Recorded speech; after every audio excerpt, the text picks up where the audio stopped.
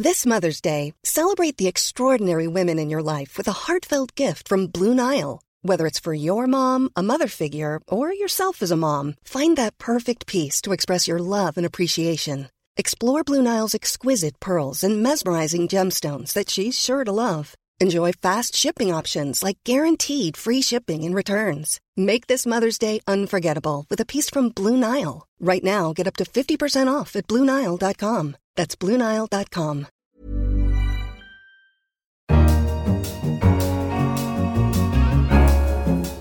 Hello, I'm Simon Long, the finance editor at The Economist, and this is Money Talks. Coming up this week, how big a headache is the hack of Equifax? And if there's somebody else who can claim to be you, based on what they've taken from this credit reporting agency, then we have a big problem. And in China, what are VIEs and why should we care?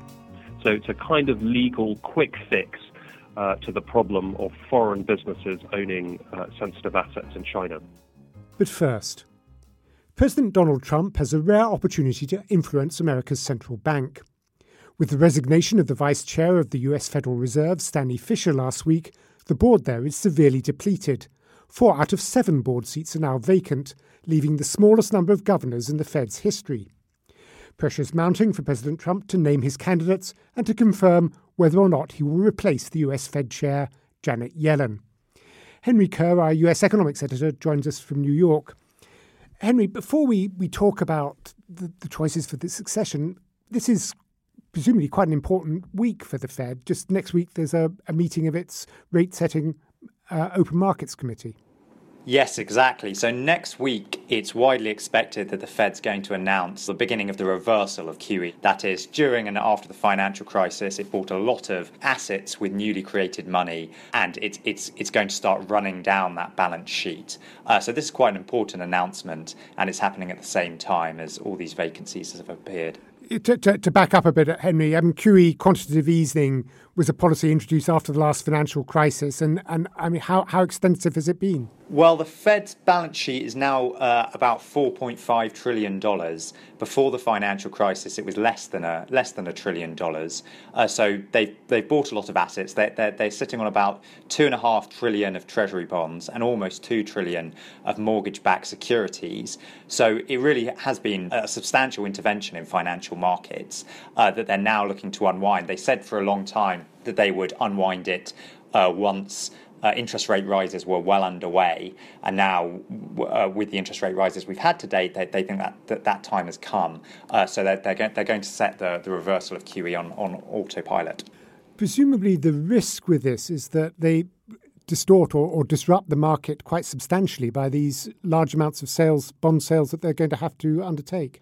Well, there's a good debate on this, really. Most people seem to think that the reversal of QE will have less of an impact than QE did in the first place, because when the Feds first started acquiring assets, financial markets were pretty seized up, and as a result of this kind of strange behaviour, the Fed coming in and buying lots of assets had a big effect. Now financial markets are functioning much more smoothly, so people seem to think it will be less effective on the way out than the way in. The other thing to bear in mind is that they have meticulously signalled that this is going to happen, and as a result, quite a lot of the effect has been baked in. That said, the Fed's position, particularly in the market for mortgage-backed securities, is a substantial fraction of the overall size of the market. And so there are skeptics who say, I don't think all the effect has been baked in and that we will still see some price moves as the Fed gets out of this market. But these price moves are going to have to happen over a long period of time, because on the plans that the Fed has kind of penciled in without pulling the trigger on yet, it's going to take a long time to unwind these positions fully. OK, let's turn to the question of the Fed's leadership. When we were talking just a few weeks ago, your picks, as you like, as the favourite was for Gary Cohn to be named as the new Fed chair, and failing that Janet Yellen would be asked to stay on. Is it fair to say that Mr. Cohn is now a less likely candidate? Yes, I think that is fair. So there was quite a significant day in the Fed race after we spoke last time, when Gary Cohn gave this interview to the Financial Times in which he was critical of President Trump's response to the white supremacist march in Charlottesville. And on the same day, Janet Yellen gave a kind of resolute defense of the post-crisis increase in financial regulations that Donald Trump has said he wanted to unwind. So from those two events, people have been saying that the chances of both Janet Yellen and Gary Cohn have fallen. I think Cohn's have fallen more than Yellen's. The president is reportedly not happy with him at all. And it's notable that in his remarks on tax reform, the president hasn't really referred to Gary Cohn while continuing to refer to other advisors, despite the fact that Gary Cohn's meant to be leading the tax reform effort. And so if that's a signal of displeasure, then it's hard to believe that he's about to appoint Cohn Fed chair. So who's heading the race now? Well, I'd probably personally put Janet Yellen still as the favourite, but there are other names on the table. I think last time we discussed Kevin Warsh. He's in a much stronger position than he was. This is a Republican policymaker who was on the Fed board during the financial crisis and was actually a very close to Ben Bernanke during the financial crisis. He's also been more hawkish in his recent comments, which I think might be a concern for financial markets were he appointed. But he's the most obvious beneficiary of the stock of both Cohn and Yellen falling at the same time, as they seemed to a few weeks ago. And what impact does Mr. Fisher's resignation, from personal reasons we understand, what impact does that have? Well, it's just served to underline, really, the extent to which the president's going to be able to remake the Fed should he wish. I mean, Stanley Fisher's term was due to expire next year anyway, just as Janet Yellen's is. So Donald Trump was always going to be able to appoint a new vice chair to the Fed. That said, what was unclear is whether Stanley Fisher was going to stay on the committee after he gave up the vice chair, as he was entitled to do. And obviously that uncertainty has now been lifted. It's clear that he will be leaving the Fed altogether. And so that just ramps up the extent to which the president is definitely going to be able to influence the makeup of the Fed. Incidentally, that question about whether or not he would stay on as a governor, having left the vice chair, that still applies to Janet Yellen. If Janet Yellen's not reappointed, she could still choose to stay on the committee. It's unlikely, but not unprecedented. Henry Kerr, thank you very much. Thank you. Next, Equifax, the credit scoring company, has announced that it was hacked in July. 143 million American consumers had their data compromised. This is the worst security breach in the industry's history and could have a significant impact on those affected by it. The economist Eric Monkman has been looking into this and joins me in the studio now. Eric, let's start by sort of defining terms. What exactly is a credit bureau and how important is it in the American financial system? Well, credit reporting companies or credit bureau are very important in the American financial system because they keep track of whether consumers have paid their bills in the past. So they keep track of money that's been borrowed, money that's been paid back. Have they paid it back on time? Have they paid it back at all? And as you can imagine, this requires them to keep a very large database of personal identifying information so they can make sure, which is very important, that the report is on the right person, that they're not lending to a different Eric Monkman or a different Simon Long who's asking for a loan.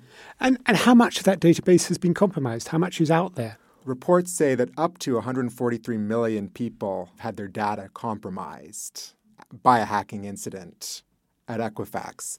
Now, for these people, this would be information such as their date of birth, their name, their address, and the Social Security number, which is a very important piece of personal identifying information in the United States. Now, for about 200,000, there's also information about their credit history that may have been compromised. And for another approximately 200,000, there's information about previous credit disputes that they have been into, which would also include other personal identifying information. So lots of data. So taking out that first big chunk of data, I mean, presumably the big risk is that with that information, a hacker or somebody the hacker sold the information to could go online and steal this person's identity, basically, and apply for a loan as somebody else. That's what we're worried about. You know, the thing about credit reporting agencies, you know, we've seen this a bit in the past few weeks of organizations that can't do what they claim to do. We saw that with Bell Pottinger. We have a reputation management firm that can't manage its own reputation. Here we have a credit reporting agency that's one job is to make sure that when you apply for credit, the lender is getting accurate information about you. And if there's somebody else who has your personal information and can provide it and claim to be you based on what they've taken from this credit reporting agency, then we have a big problem. Indeed, the comparison you make is quite a drastic one, if you like. I mean, Bell Pottinger, at least the UK arm of it, seems quite likely to go out of business. I think Equifax saw its share price drop after this was announced by some 20%. This is a business in serious trouble. Very big trouble. We're probably going to see congressional investigations. The Attorney General of New York is having a look into this issue. It's going to be a big deal. And what is it doing to counter the effects?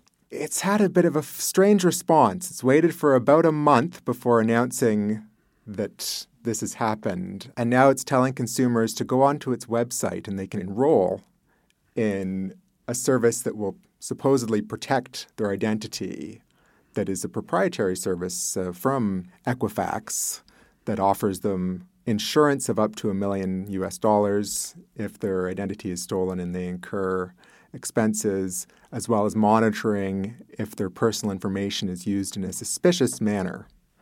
And that's what we've heard so far. And consumers have been having trouble getting what they need, I think, from this website. Certainly it's been a challenge for people. Thank you, Eric Monkman. Do you trust the keepers of information anymore? Please contact us via Twitter at Economist Radio or email us at radio@economist.com. And finally, companies' legal structures are generally mind-numbing, but occasionally it is worth pinching yourself and paying attention. Take variable interest entities, or VIEs, a kind of corporate architecture used mainly by China's tech firms, including its two superstars, Alibaba and Tencent. Largely unnoticed, VIEs have become incredibly important. Investors outside of China have about $1 trillion at stake in firms that use them. Patrick Fowles, Schumpeter columnist, can explain all. Hello, Patrick. Hello, Simon. To start with, a very basic question. What on earth are VIEs, the latest thing we've never heard of that we should be worried about? Well, to understand the origins of VIEs, you have to go slightly back in time. A lot of Chinese companies wanted to list their shares on big global stock markets, mainly New York and Hong Kong. So they set up holding companies abroad. But by doing that, they became foreign entities in the eyes of China, which then disqualified them from owning sensitive assets in China. So VIEs were the answer to that. And essentially, the key sensitive assets, things like licenses and copyrights, are put into special legal entities which are owned by the managers. Those are the VIEs. They then write contracts with the companies. And if you believe the companies, those contracts give the companies the effective right of control and effective ownership of the assets, even though they don't have the legal title. So it's a kind of legal quick fix to the problem of foreign businesses owning sensitive assets in China. And is it something that the Chinese authorities have explicitly approved, or is it out there in some sort of grey area? It's clear that they are tolerated at the moment, but it's also clear there's not really any body of case law that gives them a solid foundation. And in fact, in 2015, the Ministry of Commerce published a draft reform which appeared to make life very difficult for some VIEs, although that now seems to have been put on ice. But in essence, it's a very ambiguous legal position they're in. And is there pressure to change these arrangements? Well, the cynics, again, would argue the companies quite like it because it gives the managers power over these sensitive assets, and maybe the government does too because it keeps the internet tycoons who control these very powerful companies, it keeps them on a sort of slightly nervous footing, and maybe it's helpful for the government to get those tycoons to toe the line politically.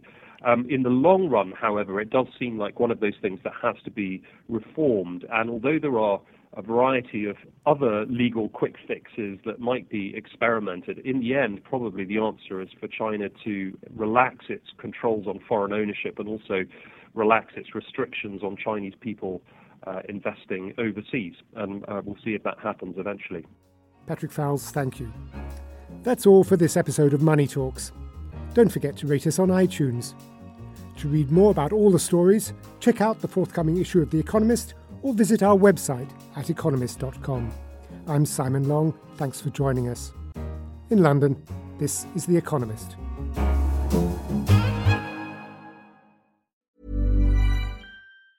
Normally, being a little extra can be a bit much. But when it comes to healthcare, it pays to be extra.